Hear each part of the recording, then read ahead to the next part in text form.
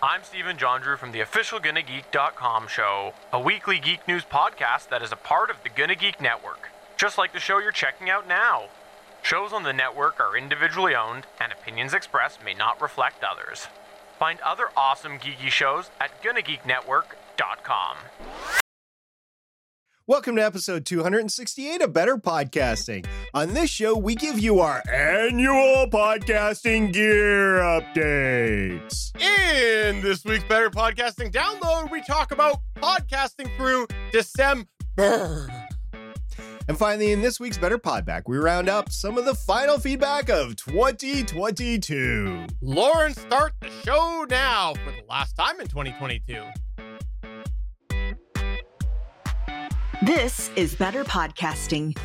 We are hobby podcasters through and through, just like you. That's why we are different. We minimize the money talk so that you can focus on building a better podcast.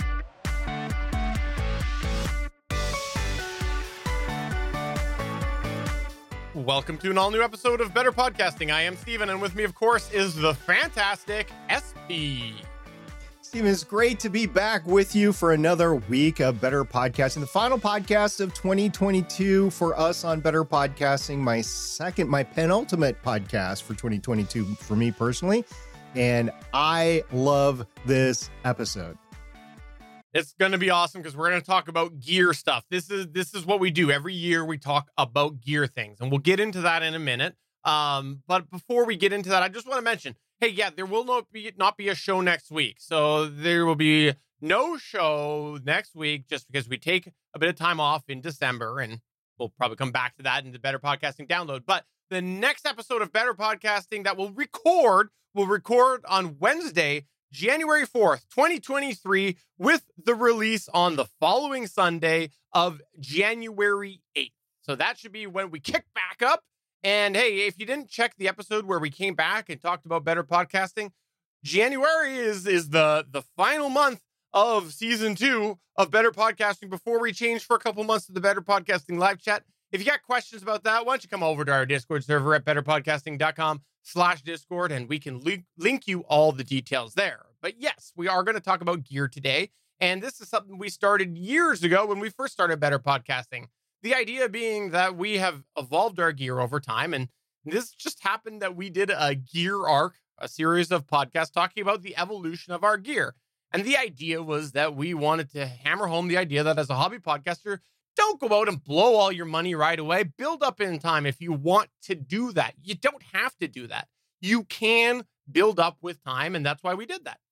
And that just happened to fall around the end of the year. And then people loved it so much that we made it an annual tradition. And as you might have guessed, this year was a little light on the gear purchasing for me. So we're doing a 2-in-1 again. And we're going to start off with SP because he has had quite the change in his podcasting gear association of peripherals. Yeah, but before I started, just want to reiterate and footstop something that Steven said is we did both have humble beginnings with our podcast studios. We didn't have our what you might consider to be elaborate studios back when we started. And that's part of why we started in 2015 to do that gear segment, is to show our evolution of gear, where we started from and where we are today. And the reason that I'm saying that is my studio has radically changed again here in 2022. And I've been out talking in different forums about it. And one of the feedback is like, wow, that's really expensive. That's beyond my means. I always go back to, well, I didn't start here. I started with a $20 microphone and a $40 mixer, and that's it. That's what I started with. And we got here today from there by modifying our setups a little bit at a time. Now, granted, 2022 was a big upgrade for me all at once, but we've done a little bit of it at a time to get where we are today. And even though my podcast setup is a lot more elaborate, I would say now than it was at the beginning of 2022, it was from just a few key items changing, which enabled some other things to change along the way. So, Steven, would you agree that we have evolved a little bit at a time every year? Absolutely. And even somehow not podcasting most of the year, I've evolved a little bit. All right, so we'll start with my first upgrade of the year, which is actually something that somebody else gave me or enabled me to get. I actually purchased it. But in the pandemic, since 2020, getting components for a computer, especially graphics cards, has been difficult. Not so much at the end of 2022, but back up to the beginning of 2022. And you had to get into a lottery to win your chance at buying a graphics card from places like Newegg or Best Buy or wherever, right? And I tried a couple of times because that was my linchpin. That was my next item that I wanted to upgrade because I was doing 4K video editing and I never found one. Well, finally, in the March-April timeframe, I had a good friend of mine who also is a podcaster. He knew I was looking for one and he say, "Hey, SP, I have one. Do you want it?" And I was like, "Well, heck yes." And it was no skin off of his back because he had a good graphics card. He didn't need it. And if I didn't take it, he would resell it on the market and probably make some money. So he actually probably lost some money giving it to me, but I gave him full value for it. And it was a EVGA GeForce RTX 3070 FTW3 Ultra Gaming. Now, at the time, I probably would have preferred a 3070 Ti. That was like my goal, but I would have taken a 3080, and I definitely took this 3070 FTW3. It was a noted increase from the GTX 1060 that I had in my system. So I knew I wanted a better graphics card. I got that, and then I was like, okay, how am I going to integrate that into my system? Now, I had a pre-built system that was made in 2015. I bought it used in 2016. It was a refurbished used model, and it was a HP pre-built, which, if you know anything about pre-built gaming machines, they're not all that. Meaning, yes, they have some performance to them. They're robust to a certain extent. They're difficult to break, but they're difficult to break for a reason, because the components have limitations on them. One of the components that had a limitation on it was the power supply. I checked into the power supply and it was supposed to be a 500 watt, but when you looked at the specs, it actually came in lower than that. I forget the exact specs, but it was like 415 or 450 or something like that. And if you take a look at there's websites out there that you could put in your processor and your graphics card and the key components to your PC, and it will tell you what size of power supply you needed. And it said, you could do it with a 500. We recommend a 600, but you could do it with a 500. So I was like, okay, this is clearly not going to work because my power supply is actually, even though it's supposed to be 500, it's rated less than that. I need a new power supply. So I went out and I bought and I ordered over Amazon, I believe it was, a Corsair RM850X, which is 850 watts. So that gave me a little headroom to grow in the future if I wanted to change out components. Like if I wanted a new, better graphics card, I might have a shot at just getting the new graphics card and not changing anything else. So I got that. Oh, and I'm talking to Steven this entire time. Steven was not podcasting back then, but we were talking regularly. And this was the one thing that we were talking about because Steven had just built a computer. I want to say the year before, but maybe it was 2 years prior to that. 2020. So you had 2020. Okay. So you had some recent experience. I was also talking to SP's Beard, I believe it is on the Discord. Sorry, Jason from Smoking and Drinking in Space. He's got some computer building expertise, and Rob over there as well. So I was talking to several people about this, and I was getting some advice because I hadn't built a machine since I built my son a machine back in the 2014 timeframe. So I get the power supply and the graphics card, and I take a look at the case that I have, that pre-built as the HP case, and I was looking at, are these components going to fit? And I actually got out, and I believe I sent Steven some of these pictures. I actually got in my tape measure out, and I was like, okay, it'll fit.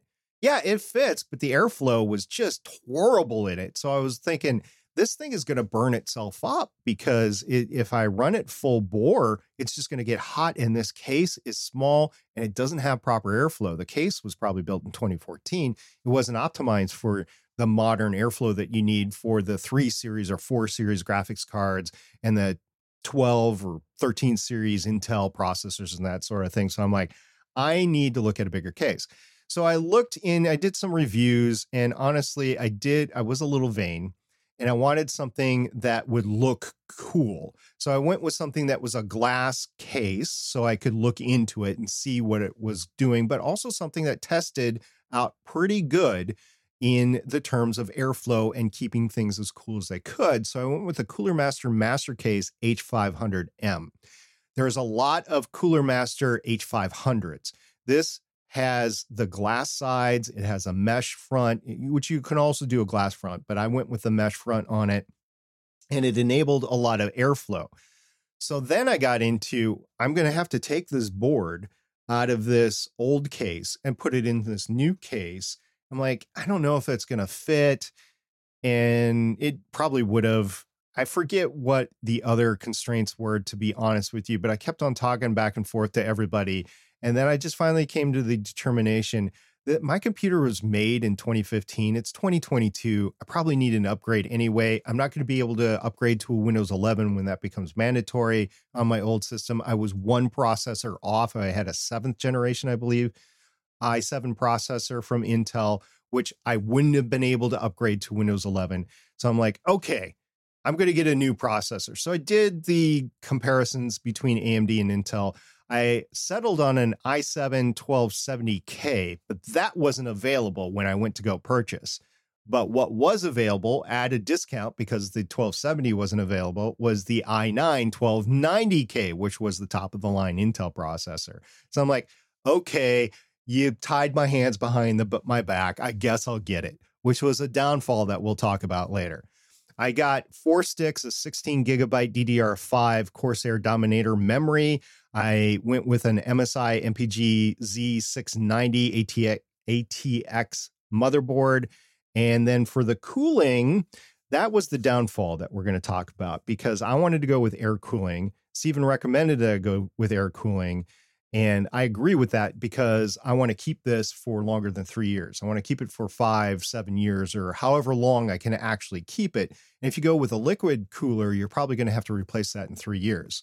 Or you run the risk of it leaking and then ruining everything in your case, or leaking out or boiling off and just getting hot and then ruining your components because it's not cooling down your components. So I tried a Noctua NH-D15S, and that worked, but I'm like, it is running hot. Now, it was running hot for a reason, because there was no limits in the BIOS. This is all stuff that I would have thought about had I built a computer recently, but it had been at least 6 years since I built a computer.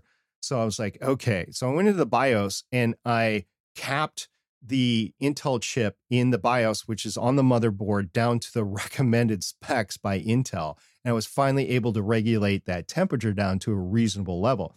Basically, it was bordering on 100 degrees Celsius, the temperature of the 12900K processor. That's a bit much. That will boil the processor. Those 12th generation Intel processors are known to have heat issues. So you really need to look at extreme cooling options with them. I did order an EK Elite 360 millimeter DRGB cooler, liquid cooler. It has 6 fans on it. It's one of the top rated coolers out there. The problem is that it doesn't come with the bracket for the 12th generation Intel processor, and it's in Europe. So I ordered this bracket. It comes via DHL, or tries to. It gets lost in my local town at the DHL processing plant for weeks. And I'm like, screw it. I'm going to return it. So I ended up returning it because I never got the bracket. Well, after I returned it, the bracket came about 2 weeks later in a mangled package. The bracket was fine, but the package was mangled. So I was like, oh, well, at least I have the bracket if I ever want to go use it again. But I decided not to use the liquid coolant because I was able to go in the BIOS and get it to work properly. I rendered some 4K video on the computer. It was within acceptable norms. Now, could I game all day on it? No, probably not. Or if I did, I'd have to shut it down overnight just to cool it off. And if I was in a hot room like Steven gets during the summer, because he doesn't have air conditioning in his house because he lives in Canada, but it still gets hot up there, like 80 degrees, I'd probably have to monitor the temperature quite a bit and probably not render during the day. Probably have to do that sort of stuff. But since I have air conditioning here, it kept up with it at this past summer to the point where I'm okay. But it is a concern of mine, the cooling on there. All right. I know a lot of you out there are like, I don't care about building a PC SP. I just, this is not the podcasting stuff that I need to hear about. Well, okay. For some people, having a gaming PC is paramount to their streaming and their podcasting. And some people go the Mac route. They have an M1 processor and an M2 processor in there, so they use that instead. But you have to have the computing power that is capable of keeping up with how you're podcasting. If you use a Chromebook, you can podcast with a Chromebook, but you have limitations on there depending on what kind of memory you have on there, depending on what kind of processor you have on there. If you have an older Mac, you're going to run into problems with 4K video rendering, just like I was. So you have to think in terms of upgrades. And as we've said before on here, my recommendation, if you're using a computer, you have to look at upgrade for podcasting. You have to look at upgrading that anywhere in the 3 to 5 year realm. And since my machine was built in 2015, I purchased it in 2016, it was 2022, it was overdue for a refresh. So that's what I did with my podcasting PC. Steven, you have any questions about that? No, I think that though, what I will chime in is that if you are one of those people that were listening to that whole computer breakdown and you were so excited about it, come to betterpodcasting.com/Discord, because we got lots of other people in there that just were having so much fun that some of them listen to the show, some of them don't. But when SP was going through all of this, there was so much fun, lively talk to do with him building his computer, and other people have since had similar conversations. And we'd love to have you over there to discuss that further, because we got lots of people who love talking computer tech. So that was going to be my upgrade for 2022. And originally last year, I listened to the Gear episode. I said, I'm going to get a new microphone. But because I got the new video card, that precluded everything, and I got a new computer. Well, a month later, I'm not kidding you, a month later, Rode came out and they said, we've got the Rodecaster Pro 2. And I looked in on that and I did my research and I saw the specifications. And one of the main reasons that I had not bought the original Rodecaster Pro or the Tascam Mixcast 4 or the Zoom family, the L8, the P8. One of the reasons I didn't buy any of that was because of the shortfalls that they had. Now, the Rodecaster Pro original, I didn't buy because I was worried about the preamps. Well, everybody that got a test model that was talking about it at the time said these preamps are phenomenal. They put it through the paces and everything. I'm like, that's it. That's the one I want. Then it's only got 4 inputs, because remember, I'm coming from a 16 channel Mackie Pro FX 16 V2. So I lost some channels, but I'm like, okay, well, I think I can make do with this. So I ordered it right away when I could in late May of 2022. It didn't ship until late June 2022. And I'll be honest, I bought it from Sweetwater. I did purchase it. Rode did not give me anything. I ordered it and it came in late June. So thank you very much to Sweetwater, by the way. They put me at the top of the list for their second round of shipping that they did. So thank you very much to Sweetwater. Now, why did I get this? Even though it's $700, why did I get this? Well, it took the place of 2 DBX 286Ss, my Mackie Pro FX 16 V2, and my Zoom H6. If you do a cost analysis, I actually made out, like if I had to replace all of that, which I was on the verge of needing to replace all of it. Why? My Zoom H6 had developed a crack in the case around it, and I was possibly running into an issue with a track or two on it. My Mackie had lost a channel, and I think a second channel on it was going. And the DBX 2A6Ss, I was wondering if I was starting to hear some artifacts from those as well. So I was going to have to replace them anyway. $200 each for the 286Ss, that's $400. The Mackie Pro FX16 V2 is like in the $500 range, and the Zoom H6 is in like the $300 range. So I actually saved money by purchasing the Rodecaster Pro 2 versus getting all of those. Also, I had a Behringer compressor that was in the mix. So the Rodecaster Pro 2 does the digital processing on board, and I was able to replace all of that. So I was ecstatic. I got it. It took some learning. I have some shortfalls with it. First of all, I don't think it gives enough gain to the recording channels. I talked about this before on the Better Podcasting Chats with SP. I did an entire episode on my upgrade to this. So that is one of the reasons I am having to run the channel that I'm talking into with the fader almost all the way up to get a reasonable recording volume on the track, so I don't have to boost it too much in post. So that's one of the things. Another thing that we talked about last episode was my sound pads. When I boot it up, there's two of them, one in particular, but there's two of them that will just start playing for no reason whatsoever. And it's very difficult to get them to stop playing. So I'm like pressing them down. It's not a switch or anything. It's just like a pressure sensitive thing or whatever. So I'm pressing them down, trying to get them to stop.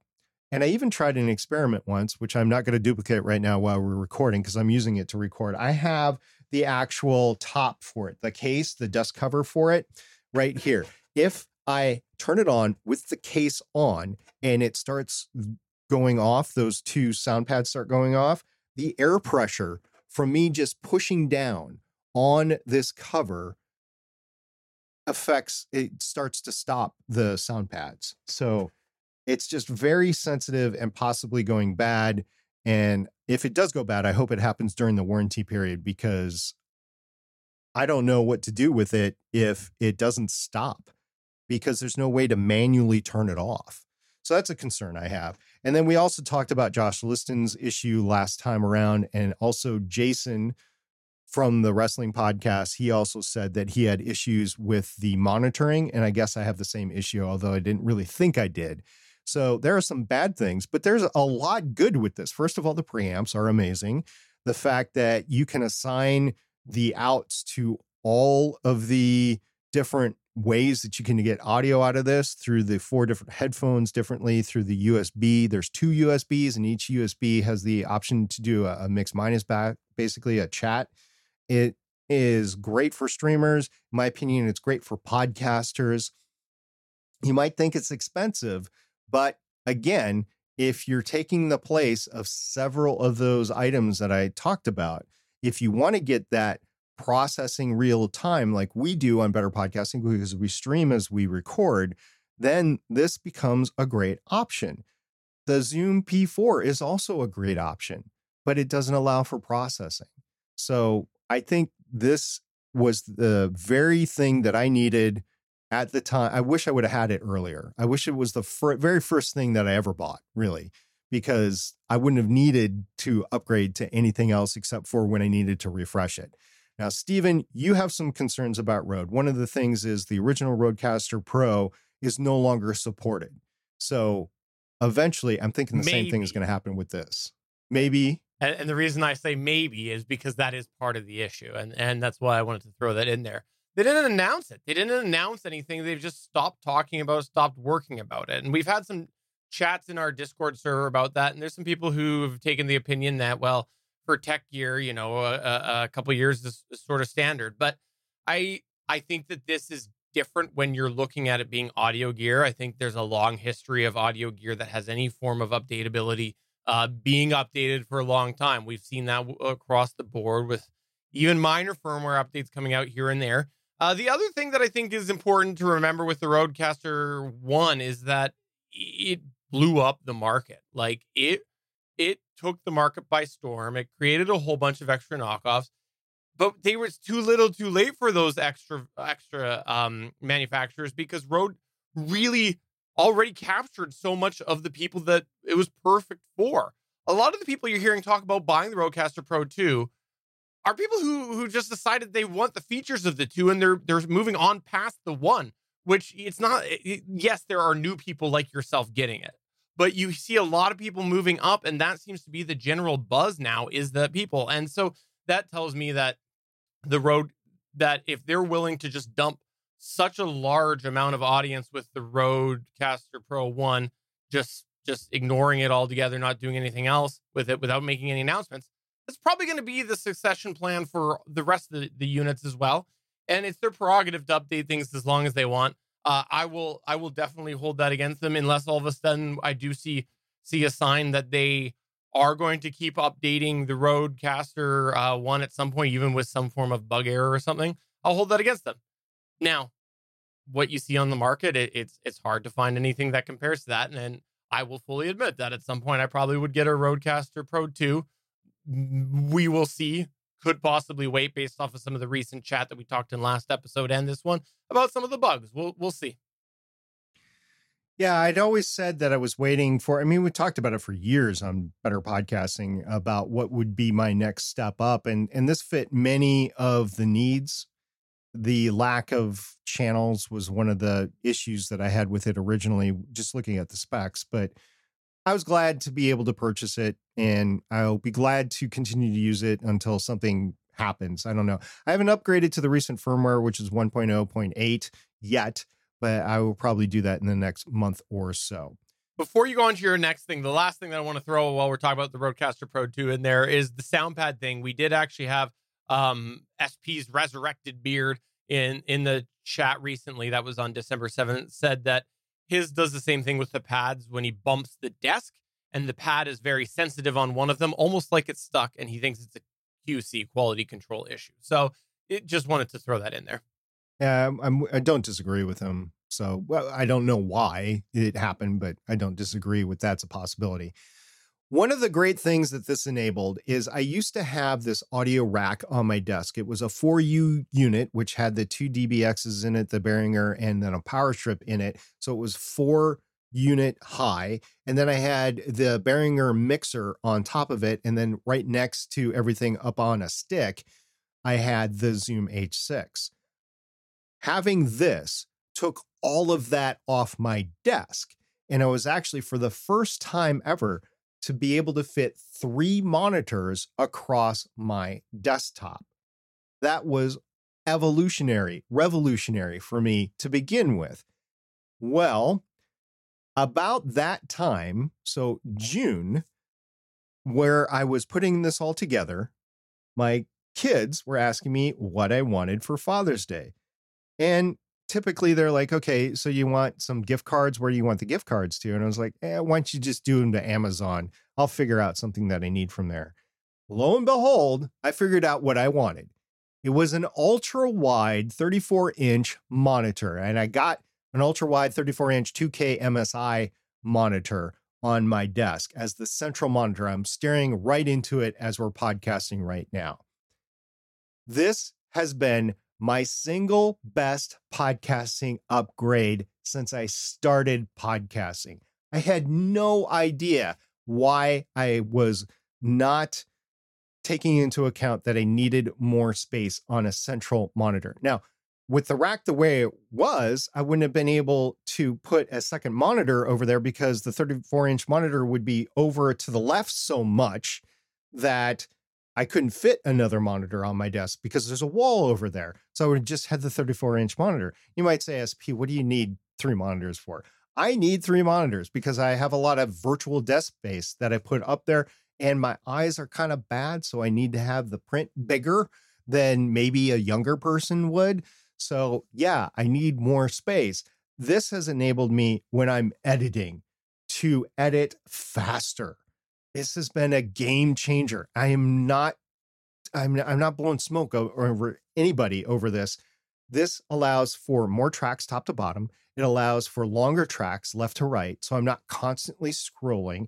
And the way I edit is I'm listening from front to back, and I listen at an accelerated rate, somewhere between 1.3 to 1.7 usually is the time that I edit.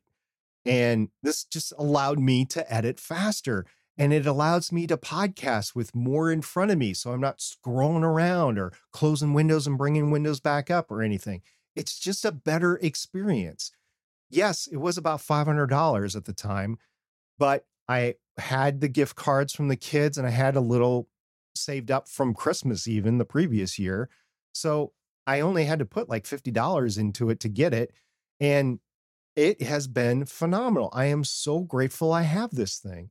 Now, Stephen, I know you have like 6 monitors, and I know you don't have an ultra wide monitor. Would you ever consider getting an ultra wide monitor? I absolutely would, and that might be the thing that's on my next computer upgrade. I don't know that I'm ready to spend much more on upgrading anything with my computer. It's only been a couple of years, coming up, I guess, to 3 now in the summer of 2023. But that is an area. I have a couple concerns. I do work from home, and I use my primary monitors from home, and so that would mean that I'd be using the ultra wide monitor day to day with work, which is great. That's fine. I got no problem with that. But when I got to go into the office and whatnot, now I've got to get used to switching down size, which I'm a little concerned about that.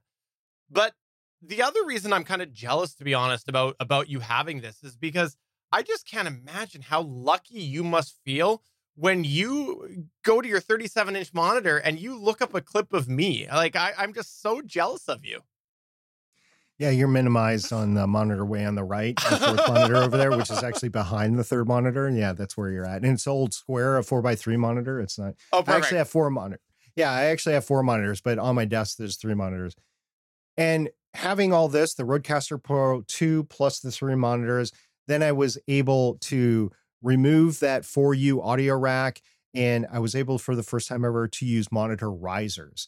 So the monitors are at a level that are eye level for me now when I'm sitting down versus me looking down, which was giving me additional neck problems. I have neck problems already, but I was looking down and I could never actually put them up on riser stands because I didn't have enough space with that 4U rack in there.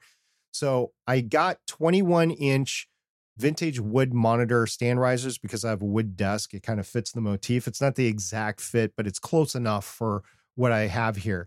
And the reason why I went for 21-inch wide ones is now I can undermount some of those rack stuff. So I elected to keep the power strip that I had so I can turn off my wireless router, my modem, if I need to power cycle them for anything. You know, you're working with a ISP and they're saying, well, have you turned your thing off and on again? You're like, well, no. And for me to do that, I would have to climb up on top of the desk because it's on top of the hutch that's right in front of me. It's just how my space is configured. So now I have this power strip and I can just do that. And I was able to find a space for that power strip. I can also turn on and off the studio lights, like the actual studio lighting that I have in here. And I have a hard off for the mixer. And then I have the power for the DBX 286S's as well if I ever have to reintegrate them. Say something happens with this Rodecaster Pro 2 and I have to send it in for an RMA or something like that, a warranty repair. I'm going to have to find another way to record my podcast, maybe get out that Zoom P4. If I'm doing that, I'm going to want to re-engage the DBX 286, kind of like you're re-engaged your DBX 286S with the Mixcast 4 for Tascam that you have, Stephen. So I wanted to keep those around in case of emergency. I didn't want to throw them in a box and have to get them out. They are actually undermounted. They're not hooked up. So I would have to plug them in and then run the audio cables behind the monitors, but that would be fine in case of emergency. I'd be fine with that. Can I just say the power buttons are, in this reason alone, worth keeping the whole switch array, is the fact that, you know, when the family and the kids come back to town for holidays and they just start to grind your gears, you just come in there and you just throw off the Wi-Fi just like that. And you know, make them burn through their dad a little bit. Just show them, remind them, I'm dad, I'm still dad, and I will shut off your Wi-Fi. That makes it worth it. Yeah, I've had to shut off Wi-Fi before for a couple of reasons. And it's when I just haven't been able to yell around the house that I'm shutting this off, because it's usually like right before I'm recording a podcast and I'm having an internet problem or whatever. I can just shut it off. And you know, all of a sudden I hear them walking around upstairs versus watching the TV that they were watching. All right. So that is the monitors, the risers, and the Rodecaster Pro. I also, in July, was able to score a Logitech Brio webcam. We'll talk about that a little bit later, but I wanted to increase my camera. I've wanted to do it for a while, but since I spent so much money on the computer and the Rodecaster Pro 2 and the monitor and stuff like that, I didn't really have a lot of money to get a mirrorless camera, 4K camera to stream on or whatever. So I'm like, okay, let's try this webcam. We'll talk about that later. I also, if you have watched the Gonna Geek Gear channel, I actually had to fix the shelf that the boom arm is attached to because it was pulling away from the wall. So if you want to see a funny video, and I will say it's kind of a funny dad video there. If you want to see a funny dad video, I go through how I went about fixing it, correcting it, and it is secure, and I don't think it's going to pull out again. There would have to be an earthquake for something to happen there. But that was something that I had to do in July. And that brings up my second best podcasting upgrade ever. Didn't realize what I was missing. I got a programmable mouse. And you're like, SP, what does a programmable mouse do? Well, it allows you to edit a lot faster because if there's any repetitive tasks that you're doing while you're editing, you can just click a button on a mouse, and as you're using anyway, and you can go ahead and just speed up your editing tremendously. I think I halved the time. So I sped up my editing time with the monitor, and then I sped it up again by using this programmable mouse. I got a Logitech G604 programmable mouse. There's tons of editing aids and programmable mice and keyboards with keys that you can go ahead and program. There's tons of those out there. I would recommend you find the solution that's going to work for you and then just try it because it's probably going to help you out immensely. It helped me out immensely as well. Between the two of them, I probably cut my editing time by 2/3 of what I'm spending editing shows now. So that is a big increase in my productivity between the ultra-wide monitor and the programmable mouse. Just incredible. And then we had a big conversation about this whole thing. We talked about it in a previous episode of Better Podcasting. There was a lot of discussion on our Discord server, betterpodcasting.com/Discord. And it was just eye-opening to me. I'm like, why didn't I try this earlier? And I think one of the reasons why I didn't want to try it earlier is because I was just using the mouse to simply go around and click on things. And now I don't have to move the mouse to click on things. And I'm not using it right now. I'm using another mouse, but this is what it looks like. The Logitech G604. You can see the programmable buttons on the side. There's 6 of them for you audio listeners. There's 6 of them on the side. On the top, there's 2 buttons on the side where your index finger would be. It is a designed right-hand mouse. So if you're left-handed, this might not work for you. But just with those 8 programmable buttons, it increased my editing flow incredibly. Do I need more than this right now? I will say no, because I've reached all of the repetitive tasks that I'm doing that I would have to scroll my mouse over for. But in the future, maybe I could increase that or use an editing pad or whatever. Now, Steven, you also have one of these. Are you going to talk about it later? I will. I'll come back to that because I've already typed it out as an honorable mention. So, I don't want to wreck my own flow, which hasn't happened yet. Okay. And then the last thing, which I don't know if I even told Steven about this. I think I did. You did. On November 11th, the Affinity series of graphic design software, they were running a sale over the Veterans Holiday Weekend or Remembrance Day, as it's called in Canada. And I opted to get the package, which was the Photo 2.0, the Publisher 2.0, and the Designer 2.0. I've downloaded them. I've installed them. I have not used them since. I'm looking forward to using some of my holiday time to at least open them up and start exploring that realm because I've mentioned it many, many, many times before. Graphic design is my Achilles heel when it comes to podcasting. You might say websites are my Achilles heel as well, but I've run them before. I just don't like to run them. I really need to do some graphic design. I need to have that capability, and I just don't. And using the Affinity Design Suite is probably my window into this in the future. So that's all my gear for 2022. Before I get to my gear, I do want to mention I also did the upgrade for Affinity Photo. I've been using Affinity Photo. I've used Affinity Photo and Designer for years, the version 1. I've owned Publisher, barely touched it. Big advocate of it for hobby podcasters. If you're going to do this sort of stuff, it is different than Photoshop and the associated Adobe products, but it's close enough where with a little patience, you can make the switch over and it's a lot more affordable. I have started using 2.0 just because I use 1.1 regularly enough. I thought I might as well get into it, or not 1.1, 1. Whatever it was. And I have to say, I kind of agree with a lot of the feedback that's been out there saying I don't know that version 2 is really that much worth the money at the moment over version 1. However, I was still happy to take advantage of the sale because number one of the reasons, honestly, why I bought Publisher was because I kind of wanted to dabble in it, but I also thought, like, these are so good, I'm happy to support the company. So same idea here. But number two, the writing's on the wall. You're not going to get updates for version 1 anymore. So you might as well, like, I want to get whatever comes out with 2. And I don't want to see a new feature come out and be like, darn, I really wish that I had bought it when it was on sale. So I don't know that I've used anything new yet in there, but I'm running at full speed now. And also in our chat, because we do live stream this at Geeks.live, we do have Damien the DM that has highlighted the fact that they have extended the price on the software until January. I do want to, I want to also acknowledge too that Affinity used to only sell the products individually, and now they've created a universal license where you get access to all of them for a discounted price.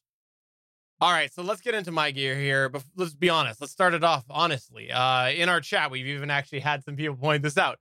It's been a slow year for me because I haven't been podcasting for most of the year. So this really shouldn't be a surprise. But I have made some changes that I've been excited to talk about on this very show. And I'm going to go through and give a bit of a sneak peek for some future discussions that might come up related to these things, because I do want to talk a little bit more in depth about some of these things that I've been doing in recent. And I want to start off going way back to 2021. And why I want to go back to 2021 is because there's something that I didn't upgrade at in the latter half of the year before we took our hiatus from Better Podcasting. And it has to do with the mic stand. I upgraded to the Elgato Wavearm LP. And I talked a bit about that on this show and the Better Podcasting live chats, but there was something that I had to question about. And it's that on the Wavearm LP, it's very well, in my opinion, constructed piece of equipment from like a quality perspective, lots of metal. But there was one possible weak point that I wasn't sure about, and it was where the microphone threads on. So the part that you can actually adjust and pivot the microphone and tighten it down. The mic clamp is basically plastic, and I wasn't sure how that would hold out. And last year when I took the hiatus, basically I adjusted it out of my way from the day-to-day operations, and I just slid it aside. So I left it here with the microphone on it, and it never moved. The microphone never moved. When I went to pull it back into place to start podcasting, it was right where I'd left it when I'd pushed it out of the way as far as that piece goes. So I wanted to mention that right now because it was a concern of mine, and I'll be honest, I would have lost that bet. Because it's plastic, I would have thought not a chance will it hold over that whatever it was, 8 months, but it held, and I was surprised about that. The next thing that I want to go ahead and mention right now is a basic thing. It's on-air sign, and the reason I want to give that a little special shout out is because it's something that I got gifted from my mom last year on Christmas, and I have looked at this thing. I've had it around the studio for a little bit. And I've looked at it a couple times, and it served a bit as a motivation for me to get back into podcasting. So I wanted to give it a little bit of a credit. And some episodes I don't record with it. Some episodes I do. It doesn't light up right now because with the cameras and stuff, the LEDs flicker and stuff. So I don't use the light on it, but it's there. And I wanted to give an acknowledgement about it. But here's the big thing. Oh, you got a point? Yeah, the point is I'm so jealous because both you and our co-host Chris over on the Gonna Geek show have on-air signs and I don't. I'm so jealous. You know what? I think you should just get a piece of cardboard and just write on air. But you need two. You need one that is colored in red and one that is colored in white. And then you'll switch the signs like it's flashing. Exactly. Yeah. All right. The next thing I want to talk about is one of the bigger changes that I've made with my audio equipment. We'll leave it at that. And that's that I've been using the Mixcast 4 since I started podcasting again. This is something that I'd planned to review over the last year, but it never really happened because it's kind of hard to review something when you're not using it. And for me, I have to say, out of the box, pretty impressed overall with it. I have to say that for some of the price differences compared to what the Rodecaster Pro 1 was at the time, I think it's a pretty good piece of equipment. I know some people have talked about bugs. I haven't seen that many myself. I'll get to one of them in a minute. That's pretty much one of the only ones that I've seen. Actually, there's a couple, but I'll get to the main one that I've seen in a bit. I have to say, compared to the Rodecaster Pro 1, I think that it is significantly more user-friendly. I think the display is better. I think that the sliders and the buttons and things like that, they feel better.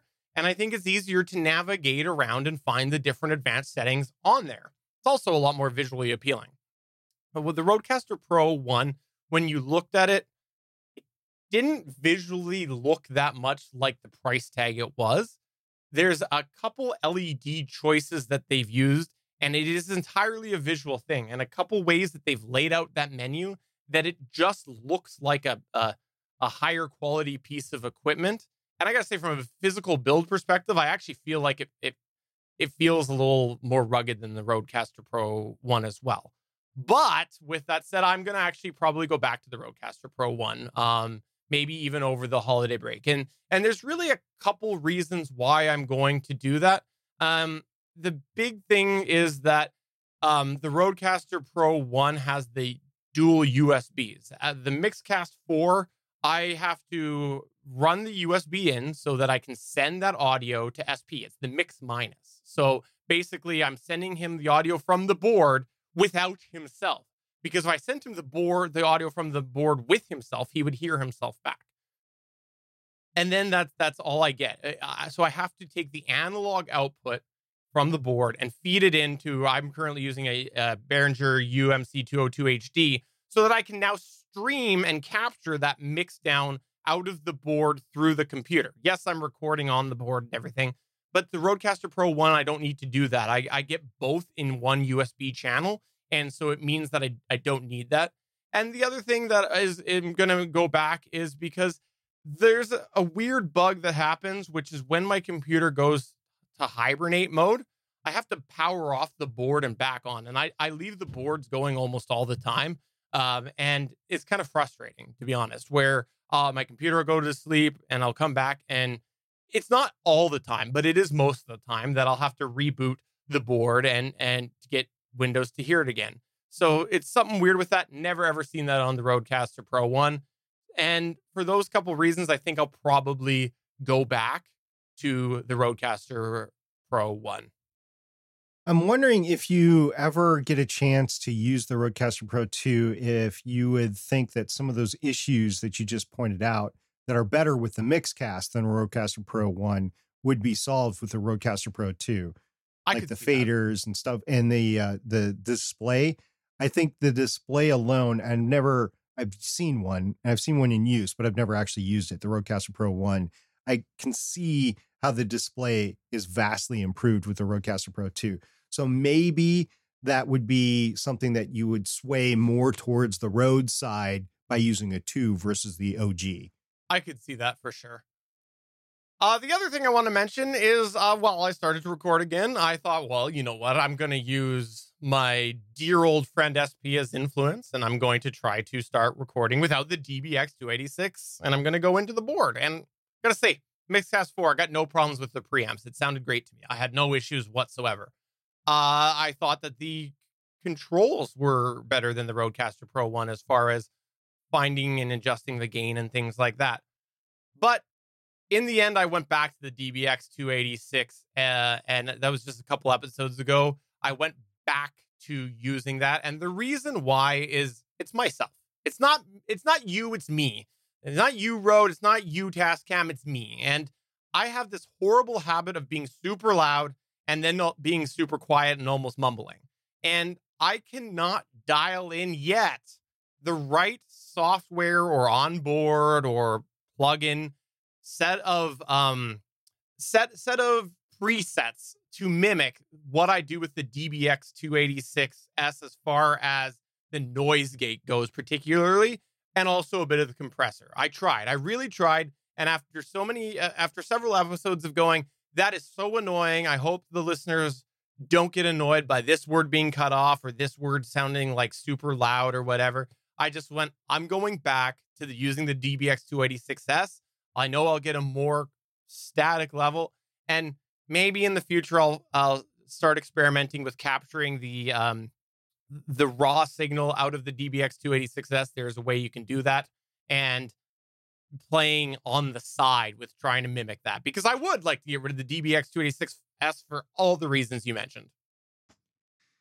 For somebody that's probably new to better podcasting or just doesn't understand what the DBX 286S is, it is a one channel strip, meaning you can plug one microphone in and there's one output to it that will then go into whatever recorder or mixer or audio interface that you're using.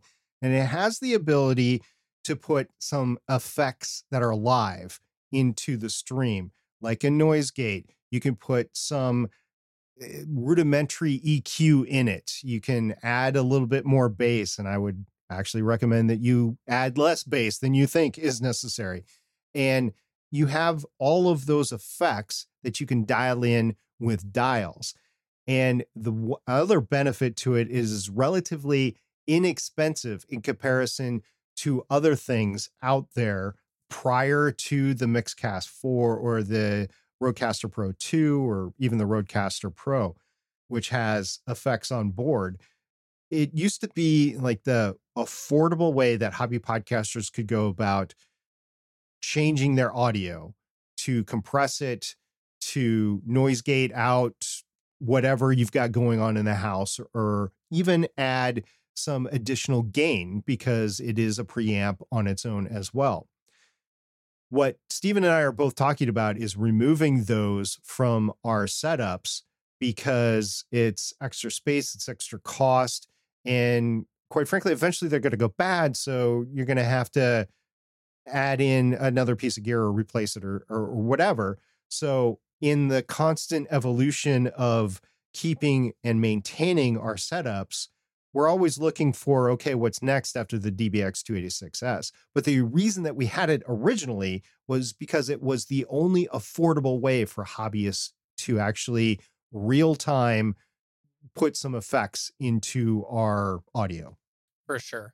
Now, the next thing I want to mention is not audio, it's video, and it's the Logitech Brio. Yeah, I did the Logitech Brio as well. This is actually something that's been on my list for a while. I actually even, in 2020, I think it was, maybe 2021, I bought one and I took it back without even opening it because I just decided that I didn't want to spend the money on it. I could use the money elsewise. But I decided that I did need a better camera for a couple of reasons, including that my C922 is still great. I still think the C922 is going to be a great podcaster or streamer camera. I think that it works overall pretty well, but it became a little less clear than I had originally had it. And I've noticed this before because I own a couple of them. And I did notice that every time I bought a new one, it looked a little better than the old one that had some time on it. Also did it for interest reasons. I've said it before, I'm a video guy, but I also did it for another very specific reason, which was on the heels of some video and reviewing that SP did of it, which is the focal point. If you look at the C922, subject in the middle, pretty clear. Everything else, a little bit of a haze on it. The Brio SP did some videos for me and showed me how it's a lot better as far as a background goes. It really clears up the background compared to the C922. It just picks up things a little bit better. And he did some good testing, and I wanted that. And I will come back to that in a minute. But I first want to say thank you, SP, for all that testing. You pushed me over the edge to do it. And I'm glad that I did do it.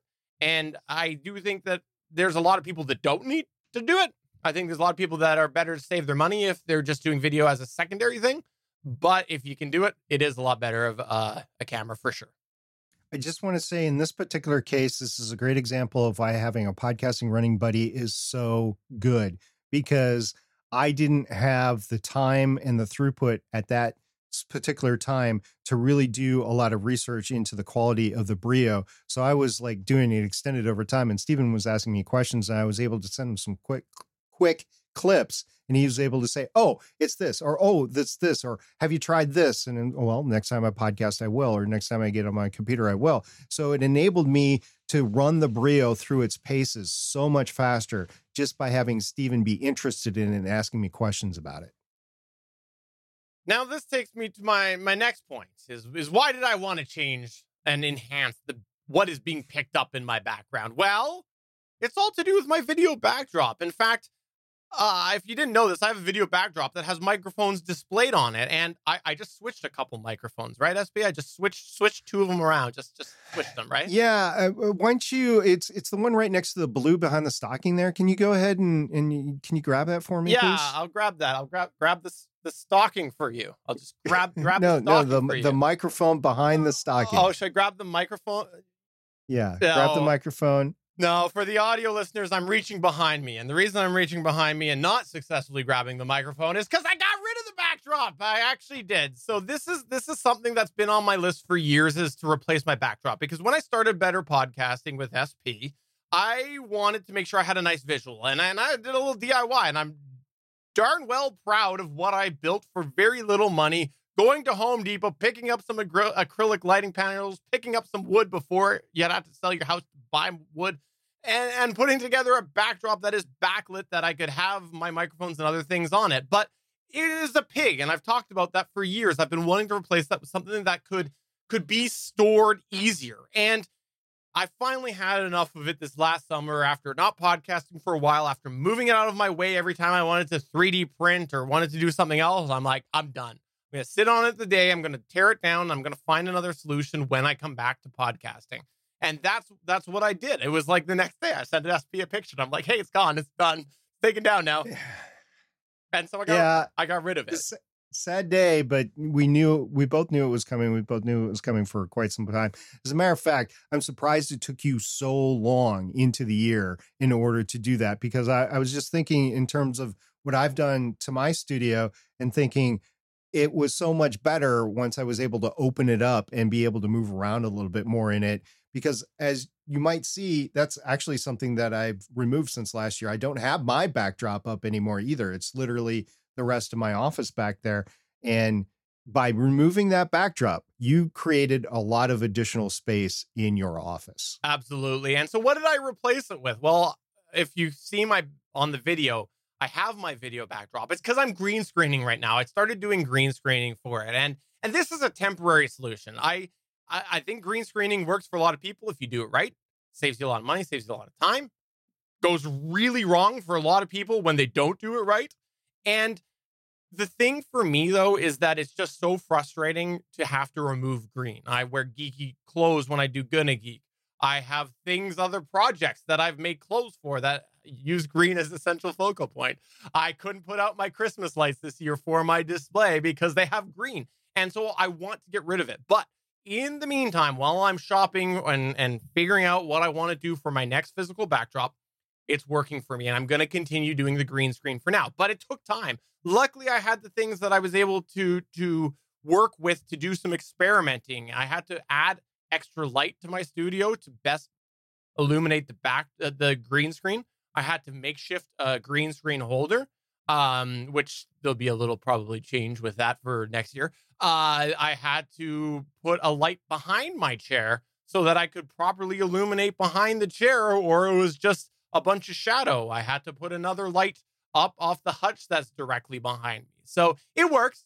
I'll be honest, I'm actually pretty happy with overall the way it looks. I didn't think in such a closed space I'd be able to make the green screen look as okay as it is, but there are so many restrictions, including, I said green, but red. If you were to pay attention right now to the edge of the red Santa jersey, you can really tell. If you look at the past episode where he's wearing black, not so much. It's just the nature of working with green screens. It offers a lot of problems with physical things that you wear, but for now it works. And hey, I got rid of the backdrop, which was taking up so much room. Green screen technology has come in a long way since we first started doing Better Podcasting. I know we've experimenting with it over the course of the years, but neither of us have done it in depth as long as you have over the course of when we brought Better Podcasting back. So last couple of months. And even though I have looked at it for the past couple of months and said, yeah, I realize that's a green screen, it actually is pretty serviceable. And now that the gig is up, you can actually throw up additional backdrops onto your green screen and then start experimenting with more of a, okay, what really works? Do I want a lake back there? Do I want mountains back there? Do I want space back there? Do I want a podcast studio back there or a TV studio, which would probably be more appropriate for you?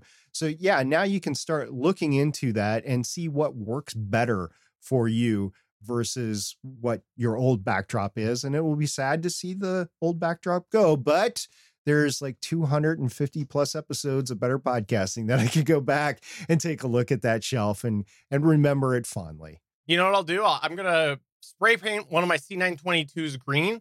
I'll put it directly behind me. I'll point it at myself and it'll be like a reverse picture of me. So it'll be like a mirror image of myself live.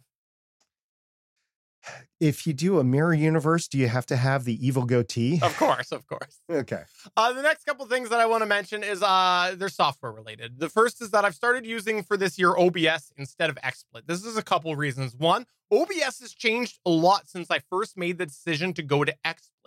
XSplit is something that I chose because at the time that I evaluated getting into video, it worked way better with the hardware that I had at the time.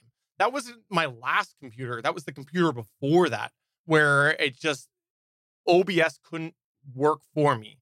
And then I just kept with it because there were so many little things here and there that I thought, okay, no, this works a little better for me. This new feature they've added, I want it. And so I stayed with it. But coming back, I thought this is a good opportunity to experiment, put myself into some uncomfortable situations, try new things.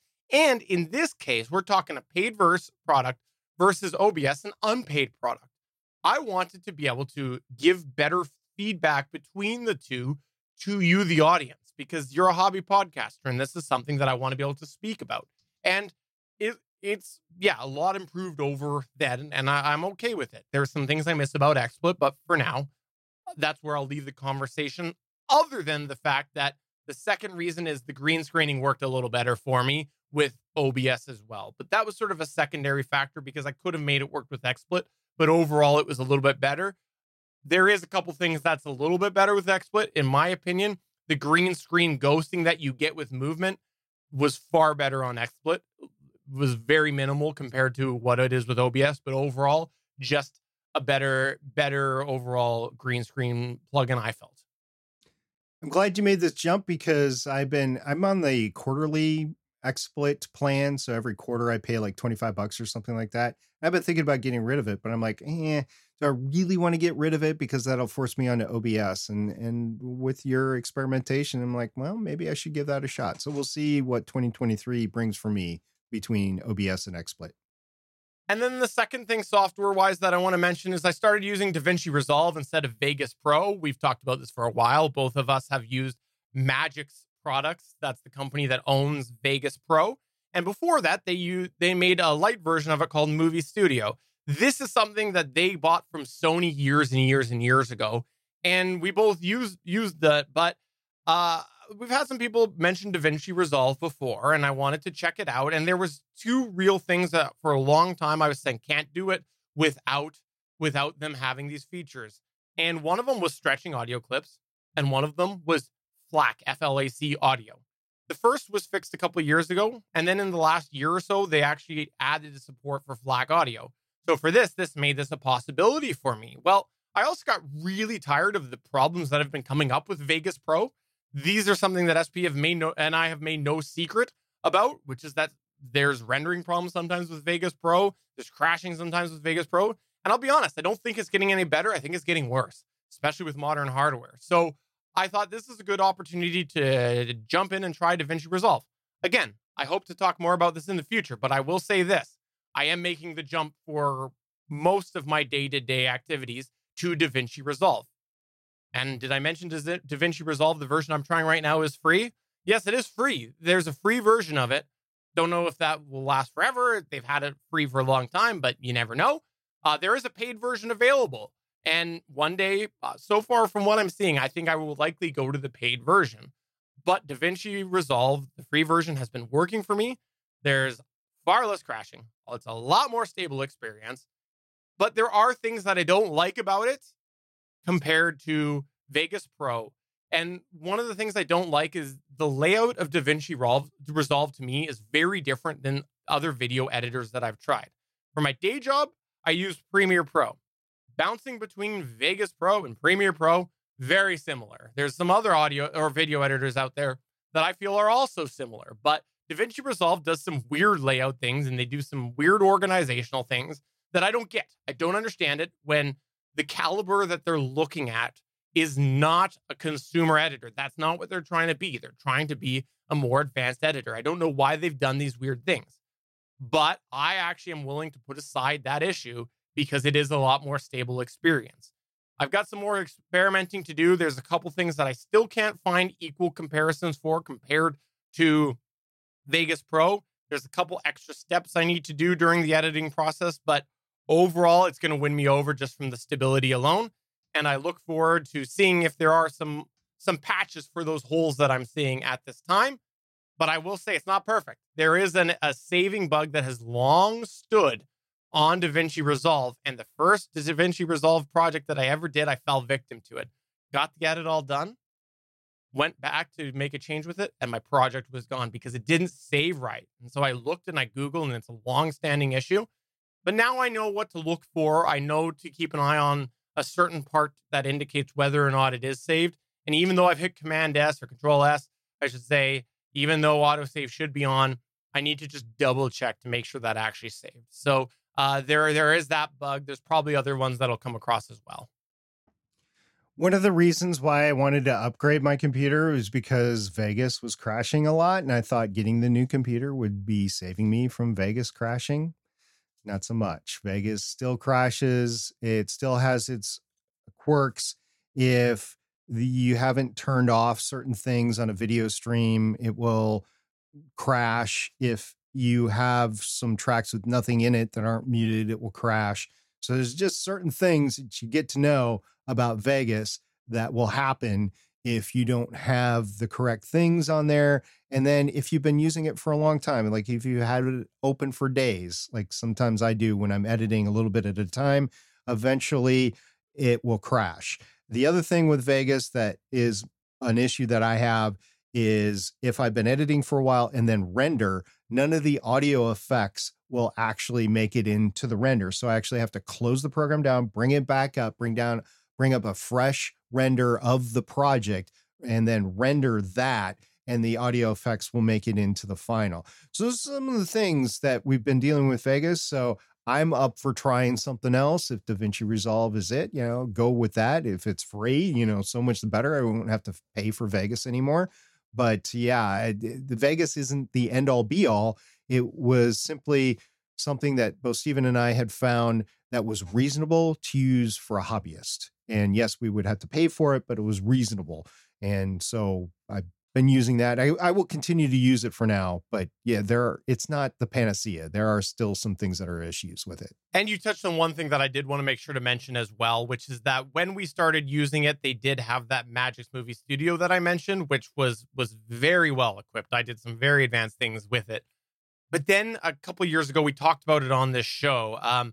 They ended up doing a change. Magix decided that they were going to replace the Movie Studio without real much announcement with a different product. And the way that went down, I think it was episode 259, we talked about the specifics. I have a little issues with the business practice that they did with that. And so that caused me some thoughts as well. And the last thing that I want to honorable mention, the mouse thing. I'm going to mention it now. I made the keyboard change. We've talked about it on the show, but I do want to say I started as of the most recent couple better podcastings. I switched away from the Stream Deck being my hotkeys situation to the mouse, and it is far better. It is a far better experience. It is much closer to what I felt when I had the row of hotkeys on my old keyboard that I've talked about that I've missed with the editing. The Stream Deck, having it a little bit away, not on something that I'm already using, it just felt so slow. and moving to the mouse. My hand's already on the mouse. I love it. I'm so glad you mentioned it. I don't know why I didn't think of it sooner.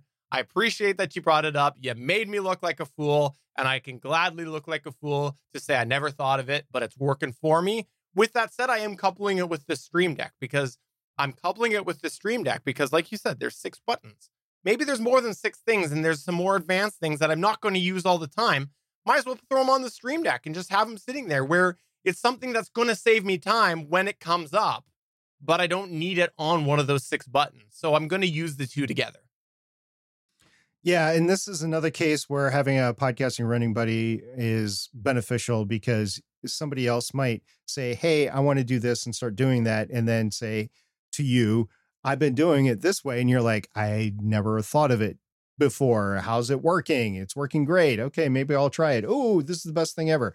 And that's part of listening to Better Podcasting anyway. If you're a listener of Better Podcasting, if you come up with something that you think other hobby podcasters can benefit from, we want to hear from you about it so that we can share it with our audience and maybe even selfishly implement it ourselves so we can get a better experience out of our passion podcasting. Now, before we get to a quick Better Podcasting download, before we close down the episode, we did ask people about some of the gear changes that they had made over the year. And we had a couple people respond. Jason M. Bryant said, I bought the Rodecaster Pro 2 I brought the Rodecaster Pro 2 into the fray and Ecamm Live for video and backup recording. We also had Podtastic Audio. So they picked up a Rodecaster Pro 2. Seems to be a common thing. And also, Josh Liston said, I recently added the Acon Digital De-Reverberation 3 plugin, and it is immaculate. There was also a message that we had from the Chris and Christine show, right, SP? Yeah, also Podtastic Audio host there. And he said 3 different recording studios, K2 Studios, which is a normal studio, Studio B, bedroom, Studio D, design room. And thanks to the MacBook and the Zoom PodTrack P4, I can podcast from anywhere. And yes, you can. That's a great setup right there, a great audio and podcasting setup right there. The MacBook, especially if you're the M1 or M2 MacBook, and the PodTrack P4. That's great pairing right there. And I want to give a special shout out there. Thanks for including a photo. We loved it. It's awesome. A lot of love in that photo, that's for sure. She is a wedding, what do you call it? A wedding person that helps other people with their wedding, wedding coordinator or whatever, wedding planner. Yeah, so they talk about that all the time on their podcast. So if you had some gear changes you made, we'd love for you to get in touch with us. Email podcast@betterpodcasting.com or go ahead and come over to our Discord at betterpodcasting.com/Discord. This is the Better Podcasting Download. So over on Bumper, which is a podcast consulting sort of company, and they have a website, wearebumper.com. There's a blog over there. And one of the articles that they did just a couple of days ago is on their blog says, should my podcast take a holiday break? Here's what the numbers say. Now they teamed up with Simplecast to get some of the Simplecast stats, and as well as teaming up with other episodes, other podcasts out there to get their downloads out there. And basically, I won't go into detail about it. You can go to their blog and you can see all of their wonderful year-long graphs that show what the downloads and listening are throughout the years. But you'll see a noted downcrease in December. It picks back up in January, but there's a noted downcrease in December. And at the end of the article, there's some summary recommendations on there. So if you decide to release podcast episodes in late December, know that 1, it is a quieter, less crowded time of the year. So you'll have less competition because there's less podcasts out there. 2, your downloads will likely soften a bit, so you get less downloads. And 3, actual consumptions will likely be lower than other times of the year. And Stephen, I think the two of us can look at our podcasting history and all our podcasting stats, and the two of us would echo that this is probably an experience that other hobby podcasters are going to run into. I was really happy when you found this because there has been some individuals that have said elsewise and theorized elsewise. And they've indicated that things went up because it was often based off the fact that people are getting new tech and they're trying new things and they're getting a phone and now they see podcasts, or they're getting a device. I think at the time it was they're getting a new MP3 player and they want to check out some podcasts, and this happens over the holidays and whatnot. And I always struggled with it because I didn't see it, because I for myself and yourself, and this is just anecdotally two of us, we're both so busy during the holidays to do any of that.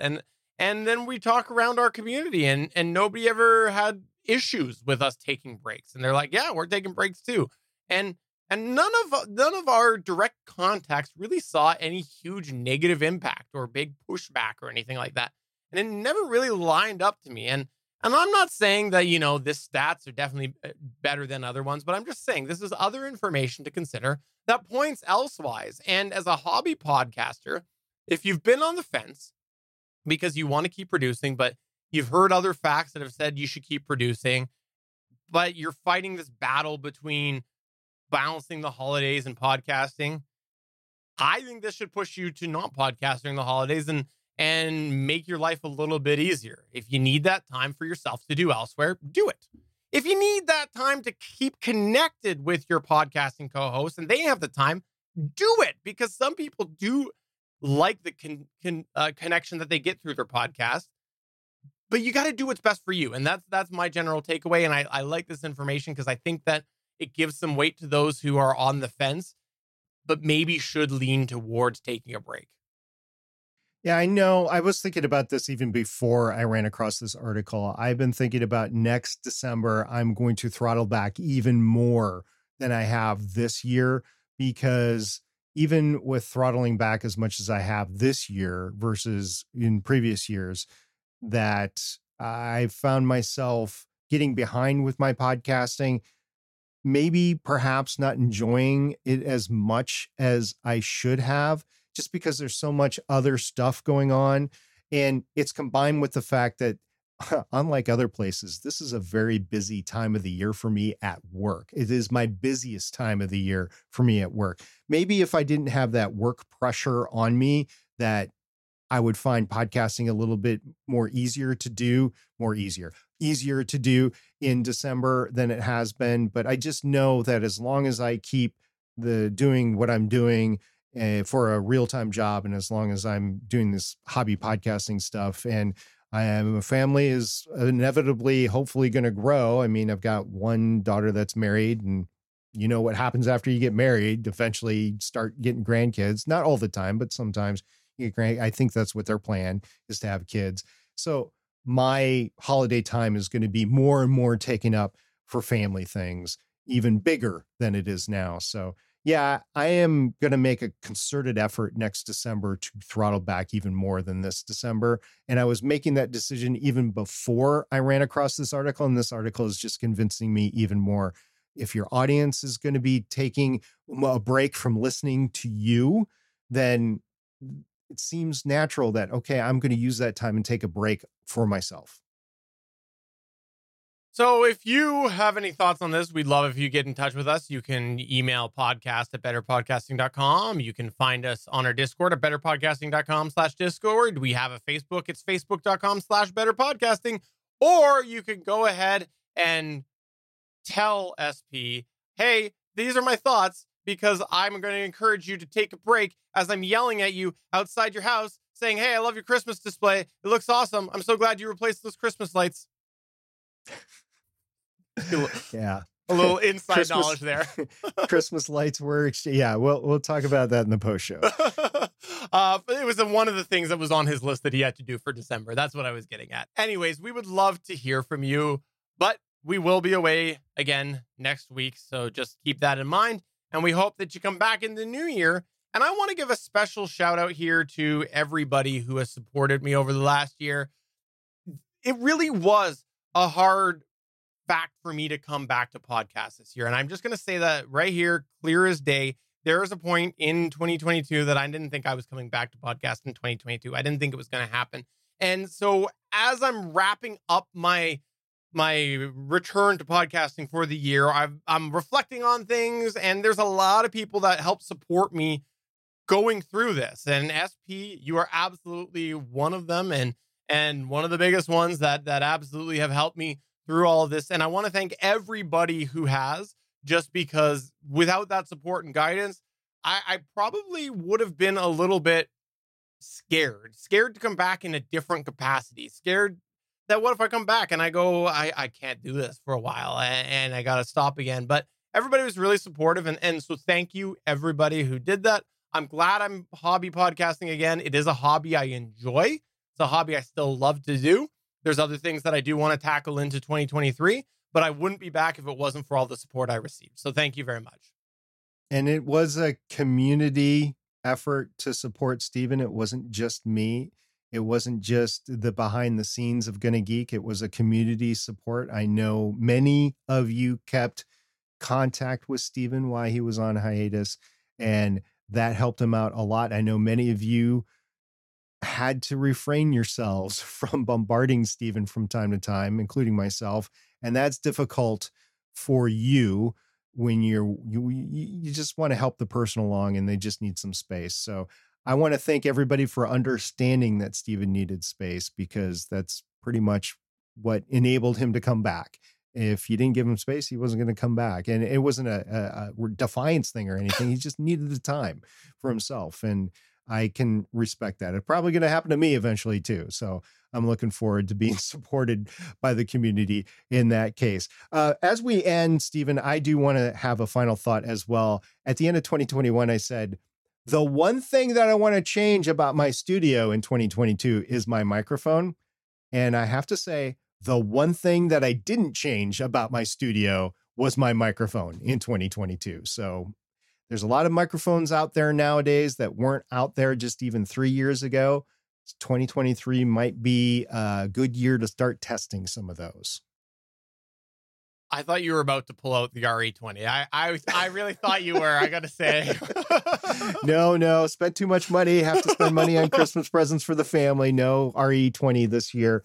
I would gladly take one if somebody's going to gift one to me, but no RE20. And that will probably be the first one that I go for. So it might only be the RE20 in 2023. But I meant when I said there are a lot of good microphones that have come out for podcasters in the past 3 to 5 years, specifically 3 years, that I am willing to give a shot to. So we'll see how that all goes. So that's going to go ahead and do it for episode 268 of Better Podcasting. I'm Stephen John Drew saying, yep, the jig's up. We've revealed that it's a green screen. Now I get to start having fun. I think SP's face is up first.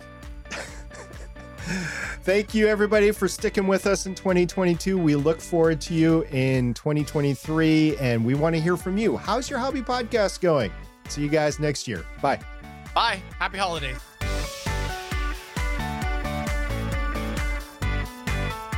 Thanks for checking out another episode of Better Podcasting. You can find the full back catalog of Better Podcasting at betterpodcasting.com.